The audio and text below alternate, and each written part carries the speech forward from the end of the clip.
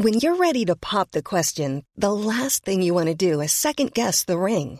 At BlueNile.com, you can design a one-of-a-kind ring with the ease and convenience of shopping online. Choose your diamond and setting. When you find the one, you'll get it delivered right to your door. Go to BlueNile.com and use promo code LISTEN to get $50 off your purchase of $500 or more. That's code LISTEN at BlueNile.com for $50 off your purchase.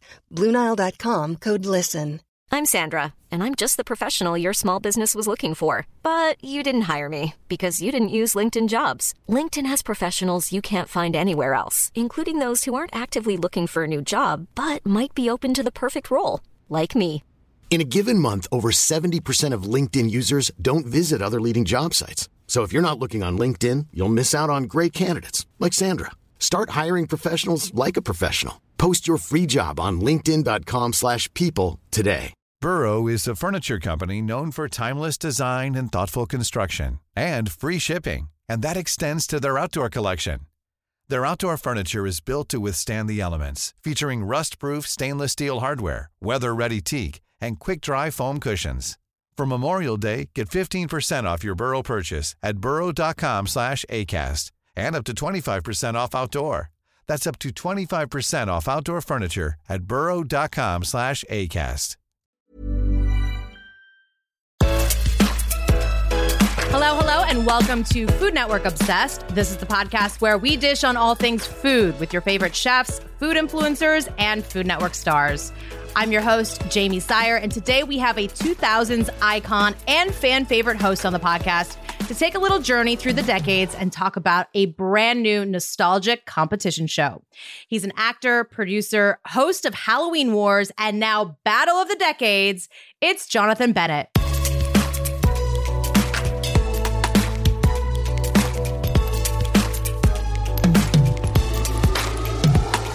Jonathan, welcome to the podcast. We both have our iced coffees. We are ready to go. You're already bringing the energy, and I can't wait. This is the sound of iced coffee, if you can hear it. I don't know if you can hear it, but that's the sound of iced coffee. My ice is kind of starting to melt, but I don't know if you could hear that. I love it. I love it too. And as a fellow 80s baby and in an honor of Battle of the Decades, we thought it would be fun to kind of get to know you 10 years at a time. So we're going to Oh God. We're going to take it all the way back. Honey, how much time do you have? I mean, it's only an hour-long show. There's so much to unpack there. I know. We might have to do a part 2. But you were born in 1981 in Rossford, Ohio. How my God.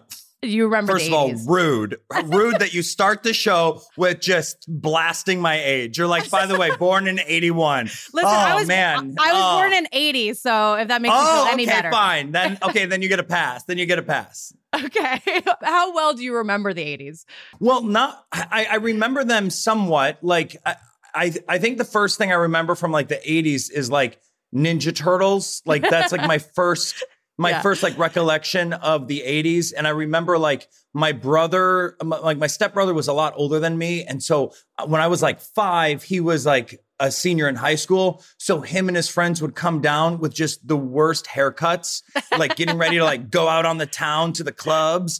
And they'd come and like one of them had a perm. Oh, like he had like what about he got a mullet? A mullet perm. Yes, my brother had a mullet and his friend Derek had a perm. Okay. And I remember like looking at the hair being like, that's strange. Like I even knew then, like that's how gay I was. Like I was like 5 years old and I was like, that's not good. Like you do not need a permanent, okay, to put in your hair.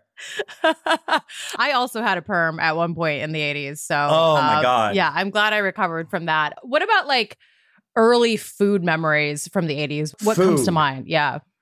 Well, I mean, I grew up in Rossford, Ohio, right? Like I'm the reason Applebee's and Chili's was invented. Like my people are like if you want to go to a chain restaurant where they're going to microwave the food in the back, like that's what I grew up eating. And it's like ironic that I host Food Network shows with all these amazing chefs that are like culinary geniuses. Cause I'm like, I grew up eating at Applebee's. Like, that's like what my childhood was. And so, you go to that, like Denny's, like I grew up, like we were just like Midwest as it comes, like Campbell's soup out of a can, chicken noodle soup. I ate that probably like 4 times a week. Just like the thin noodle, like that's just what I grew up on. Like when they started making all these like chicken noodle soups with actual vegetables in them. I was like, why would they put all that in the soup? That's weird.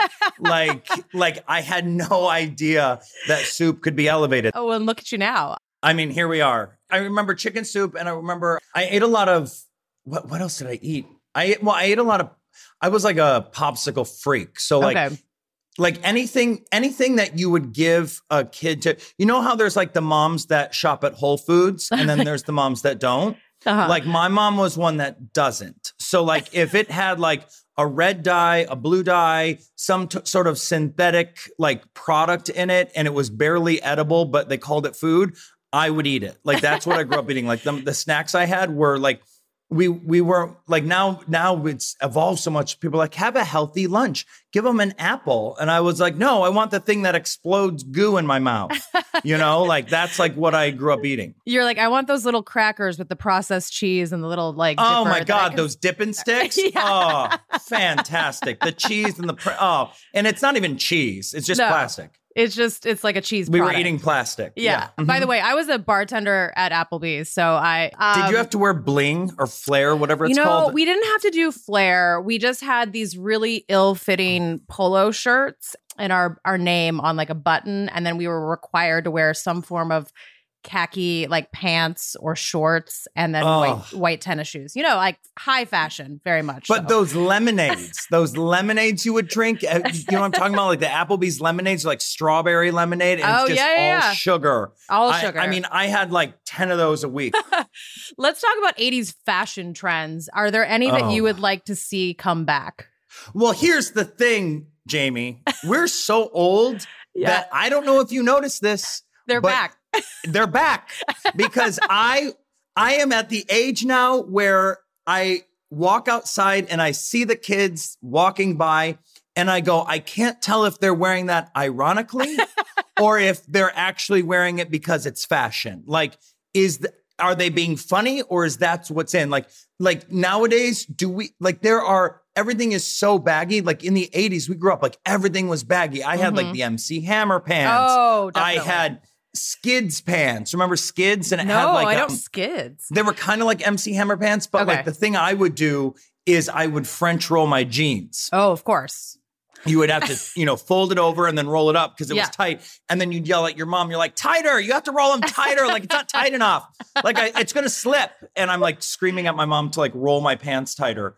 And I grew up rolling my jeans and wearing those like really baggy, like kind of rugby shirts with the white collars. Oh, yes. I had one of those. That's what I remember like wearing, like late 80s. That was like in style. Oh, the and rugby I would wear, shirt. I was a French roller though. That was like my thing. That was and now the kids signature. are doing it. Yeah? The kids are doing it. And these little jerks are walking around going, oh, look how cool this is. I'm like, I was doing that before. I just like over in the corner smoking a cigarette. Like I was doing that before you were even born, kid. Like, get out of here. But it's true. Actually true. It is actually true. What about movies and TV shows? Like what inspired your love for performing and acting?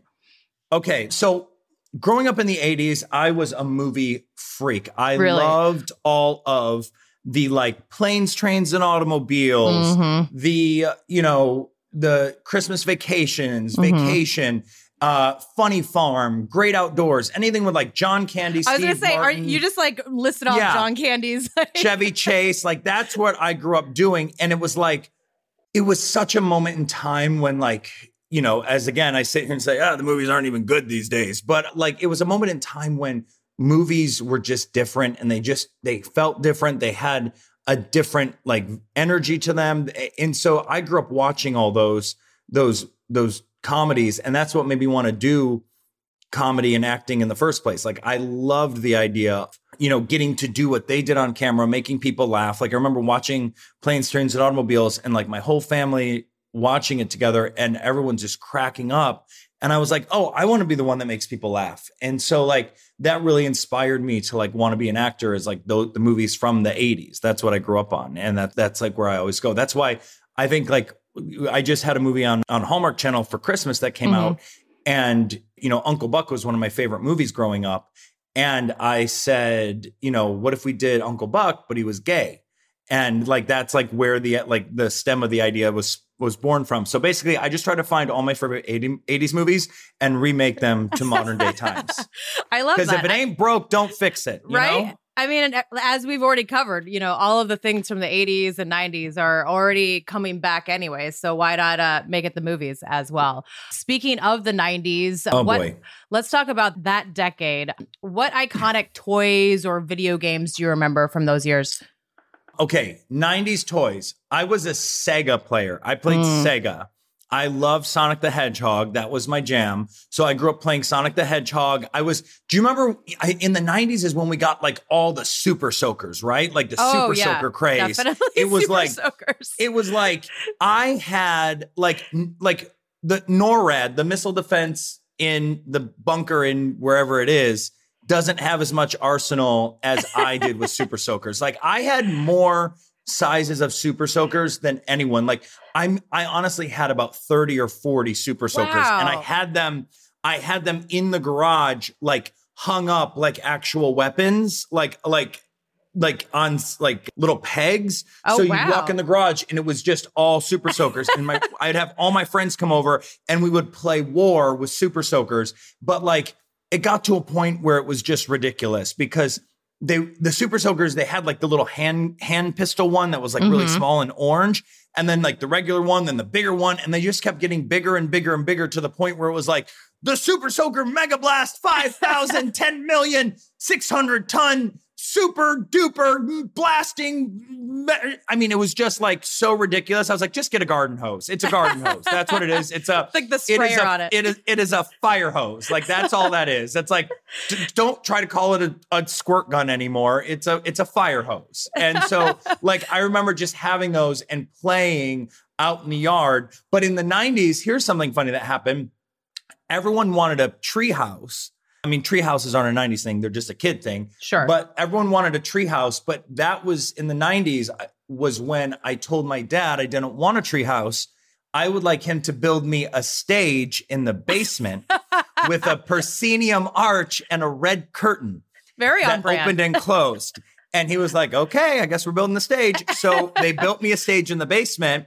And I had a red curtain that would open and close with a little like pulley. And then I had those like lights you use to like fix your car, those like metal ones that clamp under the hood, those old school ones. That was my spotlight. And I hung it from the top of it. And I got a microphone with a little like speaker. And I would go and I would sing Bette Midler.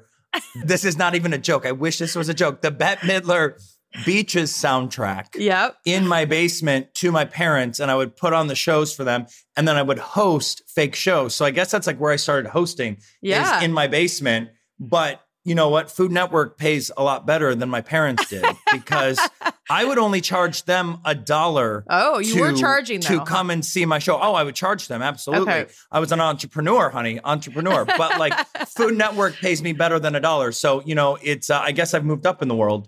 I guess so. We're definitely going to talk a little bit more about Food Network in a second, but I'm very much enjoying this little jaunt through my own childhood as well. What's like a painfully 90s story that you have from that time? Like anything come to mind? 90s. Painfully 90s. Oh, we can skip it. I mean, what's a painfully 90s story? I was a gay kid in Ohio in the 90s. Every story is painful. They're all painful. Like just the whole era. Just the whole decade was not fun. But I think it was. I remember going to my first concert. This is how 90s it was. My first concert was at the Toledo Zoo, and it was Jewel. Okay. I saw Jewel at the Toledo Zoo in 1998, I think, 99, somewhere around there when I was in high school. And so to be there at the zoo watching Jewel perform and like never have been to a concert before, I remember going and just seeing like all these people and we're all singing along. And it went on for like more than 30 minutes. And I don't know if you noticed by now, but I have a very short attention span. And I remember just being so like just ready to leave, not because it wasn't a good show. It was just like I was 15 years old and was hyper full of all the Applebee's sugar lemonades and all the synthetic candy my parents would feed me. And so like the attention span to sit and watch someone just sing for more than 30 minutes. I was like, we got to go do something. Let's go look at the tigers. Like, what are we going to do? So I remember getting into like a fight with my friends because I wanted to go and leave and like do other things. And they were like, we're in the middle of the concert. She's getting ready to sing her big number. And I was like, okay. So like my first music kind of memory of the 90s is that of, seeing Jewel in concert at the Toledo Zoo. Not that I don't love Jewel. Jewel's amazing. I just was too hyper as a kid. Yeah. And she's not like, it's not like we're watching Pink, right? It's not like she's like doing backflips she's got, like, and there's ballads explosions. And she's like, I got my guitar. I'm going to sit on my chair and I'm going to sing my song. And I'm like, yeah. So I think I went and played with the monkeys. I'm not sure. What was your favorite like theater production you were involved with in high school? Oh my God, let's talk about it. Okay, I can talk this all day. First of all, best theater production ever was, well, there was a lot of them, but I think How to Succeed in Business Without Really Trying, my senior year was like my big, like, I'm going to make it in Hollywood moment. Like I had, like, that's what we ended my high school theater career with. But I got to do Little Shop of Horrors before that, fun. Which was so much fun. And we got to do Joseph and the Amazing Technicolor Dreamcoat, which was amazing. Like I was in every single show every year, no matter like from 8th grade till senior year, we did 4 shows a year. I was in every single one of them. And I think my parents probably by the time it was all done, bought the theater with all the like donations to the drama boosters they did. But like, the theater was just such a, growing up in Ohio, like being a little gay kid that is like in Ohio in the 90s, it was a different time. So like the theater was like my place to go and like be around other people where you feel safe and like celebrated. And like, it was just this magical moment. Just like this little theater in the middle of Rossford, Ohio was just like, it was my magic place. And so if Sunday through Saturday, you would find me there, whether it be working on something for like the set or painting something, or just any chance to get into the theater to do anything and like kind of escape life was like, that's where it's at. Yeah. Was it community theater or did your high school? Oh, no, this good old fashioned Rossford High School theater. Okay. Mm-hmm. Yeah. Because I was a drama geek as well. And we did a little bit of both. Do? Oh, I mean, not as... What are your favorite shows? Oh, that's a good question. I mean, I remember we did more... I feel like some of our stuff was a little like more boring, but like we did The Crucible and... Wah, wah. Yeah, and like Sound of Music and... Wah. We did Sound of Music too. Who did you play? Sound of Music, I was younger, so I was just like a backstage hand, like, kind of like in the chorus type thing. But I don't have a great singing voice, so... Neither do I. And I can't dance, but it's fine. You just sold it. You sold it. Yeah. Believe in your product. Yeah. I do remember for community theater, I did Brighton Beach Memoirs, and that was a lot of fun. So okay, I was like the little sister. Again, yeah. Still down the like wah wah road. I know. It's like I'm trying to think of. I feel like we did some more. Where was this? This was in Great Falls, Montana. So I'm sure very similar to Rossfield, Ohio. Yes. But it was a good time for sure. And during that, I mean, like, when did you actually make the leap to I'm going to pursue acting? Well, as my parents say, there wasn't ever a day that we didn't think Jonathan was going to be an actor. Like from the moment I was born, they were like, yep, he's going to be an actor. Like I was charging them to see shows when I was 5. Like there's never been a moment when I wasn't set on being an actor and an entertainer and a host. Like from the moment I could understand what kind of life was, I was like, oh, that's what I'm going to do. Like watching those movies in the 90s and like seeing all that, like, oh, I want to go make people laugh. That's my job. And so I graduated high school in 1999. Did you graduate in 1999? I graduated in 98. How's that? Oh, I was younger. I was like younger. June. Yeah. And of course, our class song was "We're Gonna Party Like It's 1999." Oh, and sure. when that came on at prom, you couldn't tell us nothing. That was our moment. We were like, they have waited 10 years for this moment, for this song. Like, this is our life. And so it was definitely like graduating in 1999 was a moment in time. But when I graduated, I went to college for a year in Columbus to a liberal arts college. And I did it for like a year. And they were like, okay, what we want you to do is lay on the ground and pretend you're a tree. And then you're gonna feel the roots ground you through the floor. And then we want you to drink this fake tea, like pretend you're having tea. And they were doing all these acting exercises. And I'm just like sitting there looking around at everyone like, y'all are nuts. Like you think this is gonna help you become an actor? These people are just stealing your money. And I was like, I'm getting out of here. And so I called my parents and I'm like, I already know how to do everything they're telling me to do. I was such a brat. I'm like, Mom, Dad, I already know. I'm going to New York and I'm going to be famous. And they're like, okay. And I was like, you're wasting your money. I already understand how to act. I don't need to learn. Just let me go to New York and like try. And they're like, all right, great. So I moved. My mom moved me from Ohio to New York City, drove me through the middle of the night because there was no traffic and she wanted to drive through the night. So we drove through the night and her and her friend dropped me off at a house that we rented, like a room in, and I started auditioning. And then a few months later, got a soap opera called All My Children, and got to do that. And then that kind of started my career. And it was funny because there was all the like professors at the college, like the drama people that were all they all thought they were too cool for school, right? They all thought they were so cool. And I was like... They were probably doing the Crucible, Oh, yeah. Exactly. I was telling them I'm going to leave. I'm like, I'm going to leave. I don't want to do this. Like, I'm going to go to New York. And they're like, it's a horrible mistake. But like looking back, they just wanted your money because like you were like paying a lot of money to go to the school. And I was like, no, I think I'm going to go do it. And there was one teacher named Stella Kane, who was the dance teacher, who cast me my freshman year of college in West Side Story as a chorus guy, like I play like Little John or whatever his name is, cast me in West Side Story my freshman year of college. And I was an acting major, not a musical theater major. And like musical theater majors and acting majors freshman year were really not allowed to be in the musicals. Like when you were a freshman, like a couple people could get cast, but not really. Like they tried not to let freshmen like be in the shows yet. And she cast me and a couple other people. But the fact that I was an acting major, not even a musical theater major, made like all the department go crazy. And they were like, how did Jonathan get in that? And she just looked at him and goes, he wanted it more than you did. Oh. And I was like, yes, that's right. And I was like, that's right, slay. I can't dance, but I am going to look really fierce up here. And so when I went to leave, she was the only person that said to me, she goes, Jonathan, get out of here, go to New York and just call me when you're famous. And I was like, got it. And so when I got All My Children, my first show, and they did the press release and like had it in like Soap Opera Digest or something, I got the Soap Opera Digest.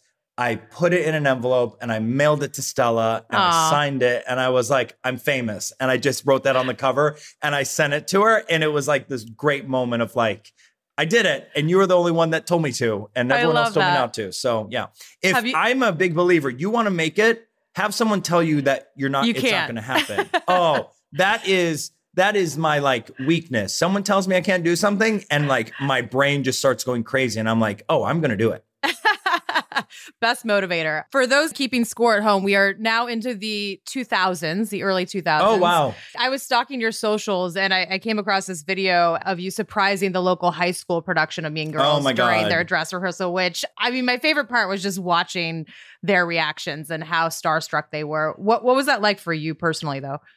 You know, that's where it's at, right? Mm-hmm. It's like those kids that are sitting in the theater that have been working their butts off and they're so excited. Because I remember, here's a random thing. When we were in high school, we would have people come and visit from like Broadway and they'd come. And I remember like to talk to our theater department. And I remember just like soaking up every word they said, like just soaking it all up. And we had a random person come and talk to us. And I'm going to say what she did incorrectly, but you'll get the idea. She was like a visual effects supervisor on Titanic. Like she did something like when CGI was just invented, right? Like it was like the newest thing. And she came and kind of talked to us about how they did the water and how they made things.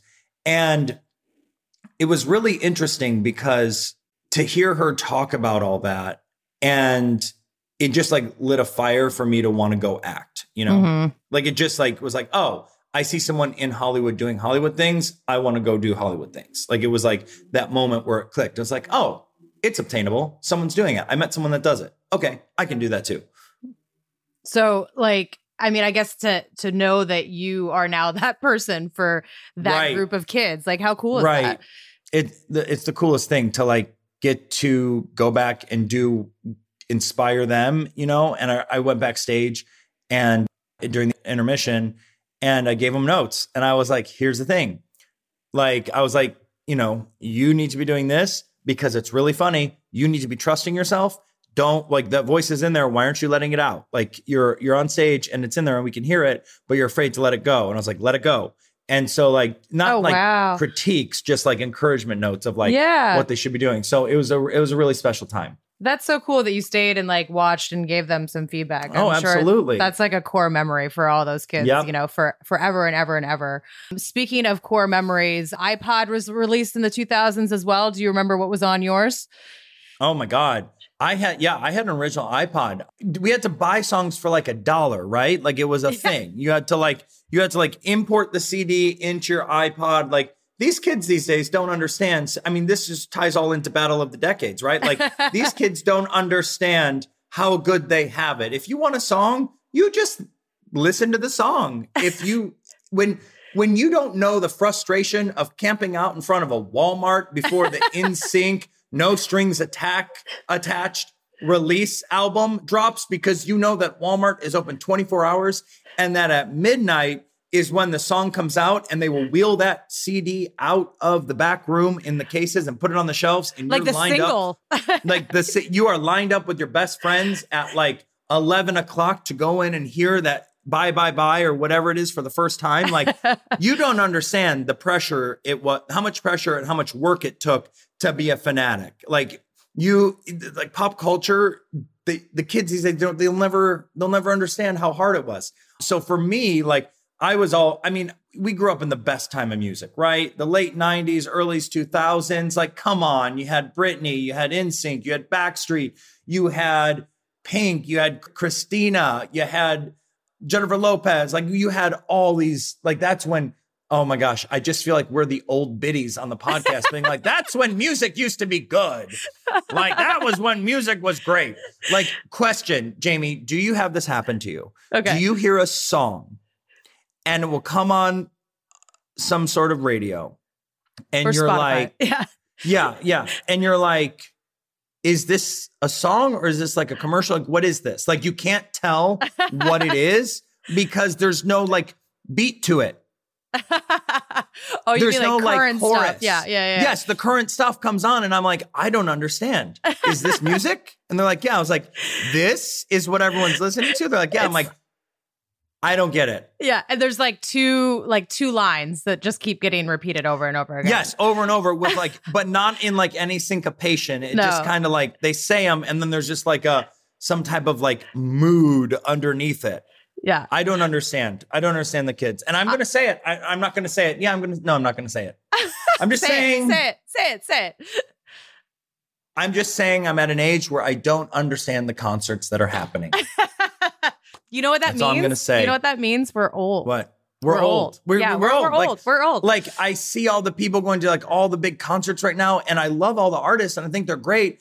But I'm like, oh, that looks exhausting. I have to go to bed. Like, they start the concert at 9. No, I'm out. They get there at 9.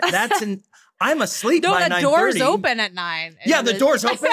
Wait, you're going to listen to someone sing past midnight? Are you crazy? I'm out. Absolutely not. That is ludicrous. Like, the concerts are great and the performers are fantastic. But I mean, there's not enough coffee in the world to keep me up that late. I'll watch it when they post it on Instagram. No, I want to be home before Wheel of Fortune starts. That's just my thing. 5 o'clock is a great dinner time. I mean, well, technically Wheel of Fortune is on at 7:30 here. So, I mean, I have plenty of time to go eat dinner and come home and still be home in time for it. I'm just really making myself sound super old now. I love it. We've broken down the decades with Jonathan, and when we come back, he gives us the scoop on his new show, Battle of the Decades. So stick around.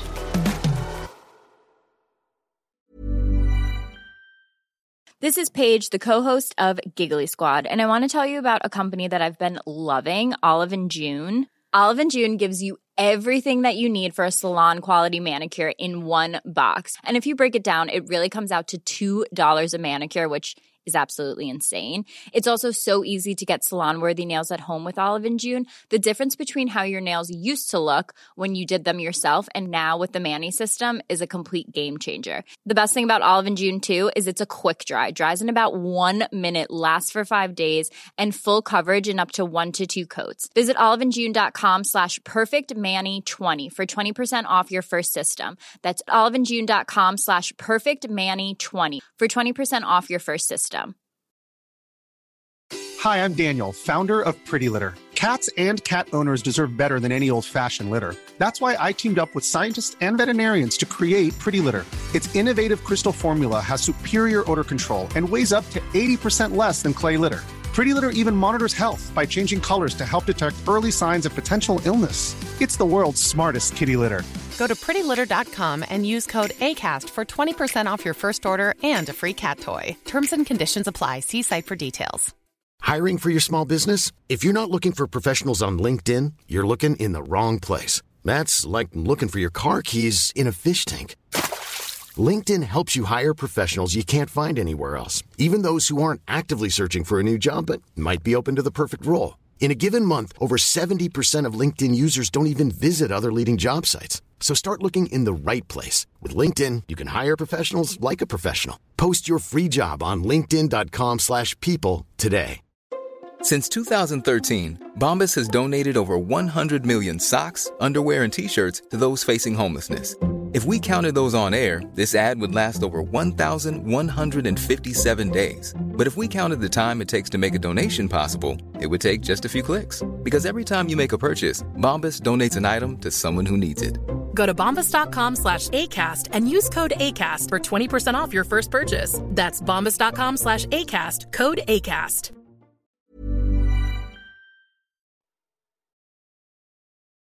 Let's talk about Battle of the Decades, because you've been in the Food Network family for a while now, and you're hosting this brand new show. On a scale of 1 to 10, how nostalgic are we going to get watching this show? I can say this. I hosted a lot of shows on Food Network. You know, we started with Cake Wars, then we did Cupcake Wars Kids, Halloween Wars, Christmas Wars, Cupcake Wars Challenge, Cupcake Wars Celebrity, Holiday Wars, and a couple others. But this one is so special and something unlike anything I've seen on the Food Network before. It's absolutely just this time capsule of nostalgia, just going back in time where you're remembering and seeing all the things you grew up eating and hearing and your parents grew up. Like, there's just something so special about this show. It's got this feel to it that it gives you like the warm fuzzies when you're watching it, because you're hearing all the jingles. Like, you know, the show opens with My Baloney has a first name. It opens with that. And you just like, as soon as you hear all these like jingles and commercials and songs from all the different decades, like it brings you right back to that moment in time. And so there's so much nostalgia that to be had on the show that people are going to absolutely freak out and fall in love with. And what I think is the best part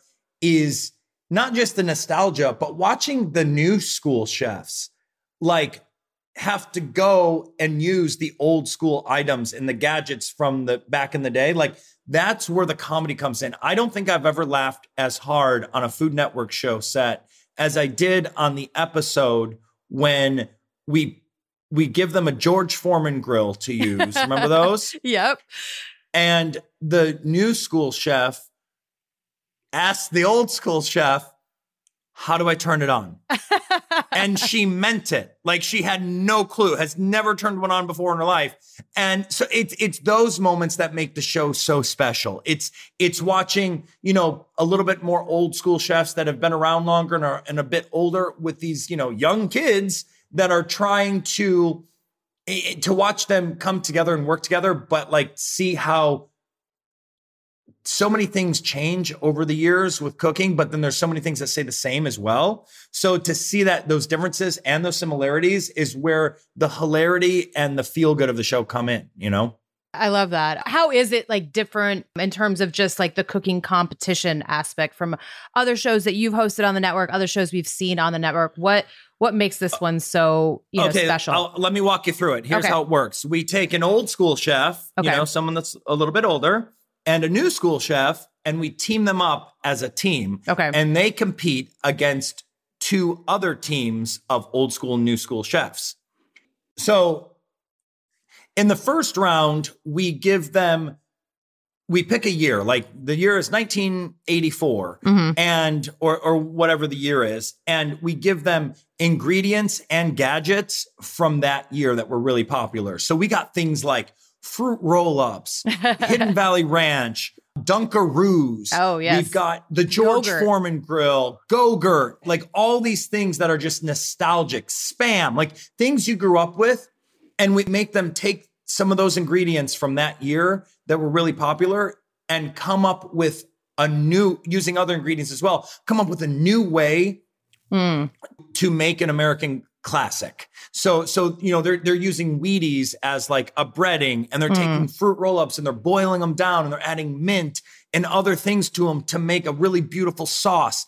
And they're putting it together. And so to watch these chefs all work together to take these ingredients that half the new school chefs don't even know about or have never seen or really understand, and the old school chefs teaching them like what these ingredients are, and like, just to hear the stories of how they affected their life, like Hamburger Helper, like so many things that you grew up with, to watch them come together and put those ingredients together in the first round is hilarious. But then they also have to use a gadget from that decade. So maybe it's an Easy Bake Oven. Maybe it's a Magic Bullet. Maybe it's a George Foreman grill. Maybe it's the Snoopy ice, the snow cone machine that you have to like grind the ice, but they have to put Parmesan cheese in it and use it to grate the cheese. So there's so many fun ways where we incorporate cooking and gadgets from, the past. So for the second round, what they do that's so fun is we take something that's a viral food sensation that's all over the internet, like accordion potatoes or the Japanese souffle pancakes. And we make the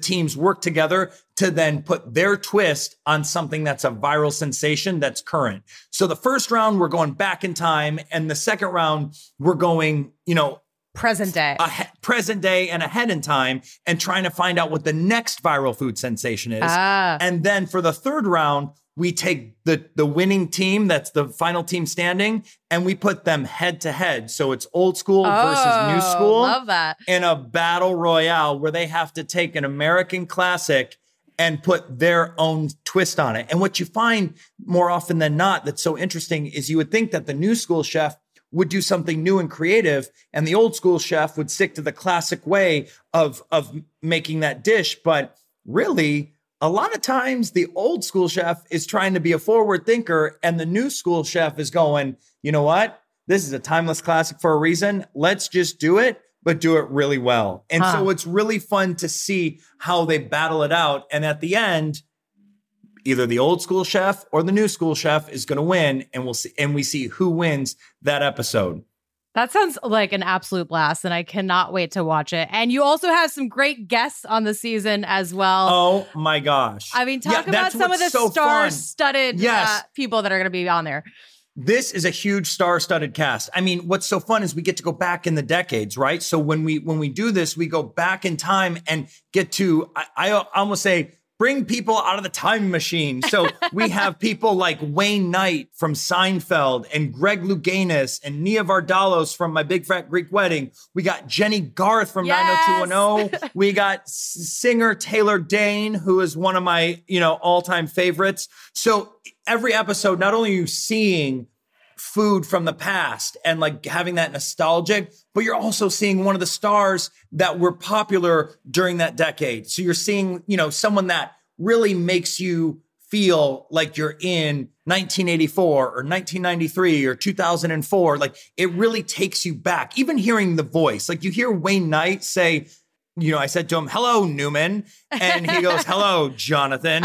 Like just hearing that voice, it takes you right back to that moment. Or just hearing Nia Vardalos talk about My Big Fat Greek Wedding, like we all remember where we were when we saw My Big Fat Greek Wedding. Like it just takes you back to that moment in time that the episode takes place. And so it's just a really special show. I haven't seen anything this creative or exciting in a long time on television. And I cannot wait for people to see it. I cannot wait to watch it, and I am so excited for everybody to see it because it sounds like it sounds like what we just did, just like a lovely trip down memory lane through the decades. So, with all the craziness going on, I think with all the craziness going on in the world, and the world, I don't know, I'm not a scientist, but I would say that the world is spinning faster than it used to spin. Like, there's just no way that it's not, and so. With everything going on in social media and computers and text and just all the craziness in the world, the nostalgia of this show is a welcome surprise to the living rooms when they watch this show, because it takes you back to a time and place when things were simpler, like a time when like it was just easier, just life didn't move as fast and it was just a simpler time. So it really takes you back and kind of lets you like exhale a little bit when you're watching it. And what I'm excited for are for the conversations that this is going to spark in the living rooms across America, because I can't wait for a mom or dad or whoever to be watching it with their kids and, a product come up or one of the gadgets come out and the kids not know what that is. And like to watch the parents explain it and like what it was and why they used it is going to be such a great way for people to connect while they watch the show, for families to connect while they're watching it. But then we flip it on its head and we have a viral food sensation that's all over TikTok. And I can't wait for the conversation when a mom turns to a kid and goes, "What's an accordion potato?" Explain. And the kid goes, "Oh my gosh, mom. How do you not know what an accordion potato is?" They're all over TikTok. And so you have the new generation teaching the older generation in their homes about viral trends on TikTok and what that is, because that's part of their life. That's what that is their life. So it's going to spark so many wonderful conversations between family members and the way they get to talk to each other and kind of you're going to go down memory lane with the parents, and the parents are going to get a lesson in being hip from the kids.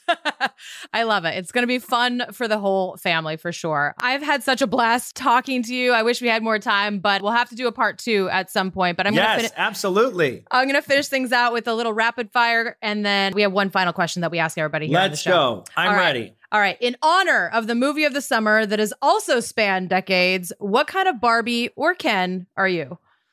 Gay Barbie. No, gay Ken. Gay Ken. Gay Ken. My Ken is gay. Your Ken is gay. You can only listen to music from one decade. Which would it be? 90s. Okay. Fork, marry, kill, Hamburger Helper, Dunkaroos, Go-Gurt. You're so stupid. That is the most brilliant. Fork, marry, kill. I hate you so much, and I love it. Oh my God. Fork, marry, kill. That is so dumb and brilliant. And I'm so mad I didn't think of it. Okay. Fork, marry, kill. Give me it again. Hamburger Helper, Dunkaroos, Go-Gurt. Hamburger Helper, Dunkaroos, Go-Gurt. I wouldn't kill any of them. Like, you're literally talking to my childhood. Like, I would eat every single one of them. Like, there's none of them I don't like. Okay. All right. So you're just... But I would marry a Dunkaroo. Okay. You would marry a Dunkaroo. Because I like chocolate. Okay. Favorite dinner date with your husband, James?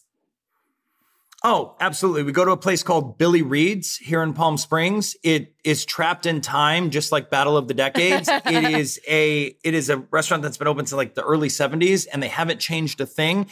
And it looks like a funeral home. Like, you go to this place but it's not. It's just a restaurant, but it looks like a funeral home from the South, where it's just like everything's red velvet and tacky and gaudy. But that's the charm of it. That's why we love going there, because it's just like, you walk in and we're the youngest people in the whole restaurant, and it's trapped in time and such a beautiful, like, just place to eat, because you kind of escape everything, just like what Battle of the Decades is going to do for so many people. It's a time to unplug from like the hustle bustle and craziness that the world is today, and just go back in time and just have a meal together and like not be stimulated by a million different things. And I think that's what Battle of the Decades is going to do. It sounds like a dream. All right. Our final question. This is not rapid fire. You can take as long as you want on it. There are no rules. Okay. The question is, what would be on the menu for your perfect food day? Breakfast, lunch, dinner, dessert. Like I said, no rules. You can travel, time travel, calories don't count, like whatever you want. Favorite breakfast? I would have a whole pan of cinnamon rolls from a restaurant called Rick's in Palm Springs. It's the best cinnamon roll I've ever had in my life. I love pancakes. I love cinnamon rolls. I love everything breakfast food that's like baked, not baked. You know what I mean? Like sweet. Yeah. So I would have cinnamon rolls from Rick's. For lunch, I would have, oh my God, this is so, don't come after me, America. I would have, I love the coconut shrimp at Tommy Bahama's. Okay. I love a good coconut. Again, I'm from Ohio. Like, you're not going to get me to be like, I would go like, when I watch like some of the other shows where they're like, we're going to Italy and going to find the bruschetta. And I'm like, no idea. You give me a Applebee's, I'm fine. I would do, I love like a coconut shrimp moment from a Tommy Bahama, or I would do like a giant poke bowl. Okay. Like I love a good poke bowl for lunch. And then for dinner, oh my gosh, you guys are going to come after me and I'm so not here for it, but I don't care. I would do, which they don't have anymore, I would do the Thai chicken peanut pasta from Cheesecake Factory. I love it. I love it. You're just sticking to your roots of all of the national chain restaurants. Yeah, because I go to so many fancy places and they're like, oh, you want to try this? I'm like, yeah, it's good. But I mean, not as good as Applebee's. Not a coconut shrimp. Like it's not a coconut shrimp from Tommy Bahama. Like, I get it. You're good. But it's like, I think, but again, it's like nostalgia taste, right? Like, yeah, I prefer, because if you grow up eating a certain way, your palate just wants that. And so like when I grew up eating stovetop stuffing, it's like, that's what we eat for Thanksgiving and it's delicious. And then you go to like someone else's house and you have the mom that's like, oh, I make my own stuffing. Like, okay, Barb, like you have like some woman named Barb and she's like, we make our own stuffing here. And I'm like, great. Well, it's still not as good as stovetop, but like you taste it and you're like, it's fine. It's good. But like stovetop has all that chemical in it that makes me taste the flavor. Don't get out of here with your attitude, Barb. Take your stuffing and go watch Battle of the Decades, Barb. Exactly. Wait, what are you having for dessert before we let you go? Oh, Schmackery's cookies in New York City. Yeah. Schmackery's cookies, New York City, 54th and 9th. Best cookie on the planet. When I go there to host New Year's Eve Times Square, I go and I get 12 of them and I eat all 12 within the first 2 days. So I eat 6 massive cookies a day. Like it's the best cookie on earth. I thought you were going to say you eat all 12 of them at midnight. Or wait, real quick. Okay. Lemon bars from Bird Bakery. Okay. Elizabeth Chambers, right? Okay. Elizabeth Chambers, she was on Food Network with us for something. She did one of our shows. But she has a bakery in Dallas, Texas called Bird Bakery. And the lemon bar at Bird Bakery, when I even talk about it right now, my mouth starts to water. You start to get that little like tingle in the back of your tongue. It's the best thing you'll ever eat. All right. Well, I'll have to check that out next time I'm in Dallas. And in the meantime, everybody check out Battle of the Decades. It sounds like so much fun. And I had such a blast talking with you. Thank you so much. Thank you so much. You can watch new episodes of Battle of the Decades Wednesdays at 10 p.m. Eastern on Food Network. Make sure to follow us wherever you listen to podcasts so you don't miss a thing. And if you enjoyed today's episode, please rate and review. We love it when you do that. That's all for now. We'll catch you foodies next Friday.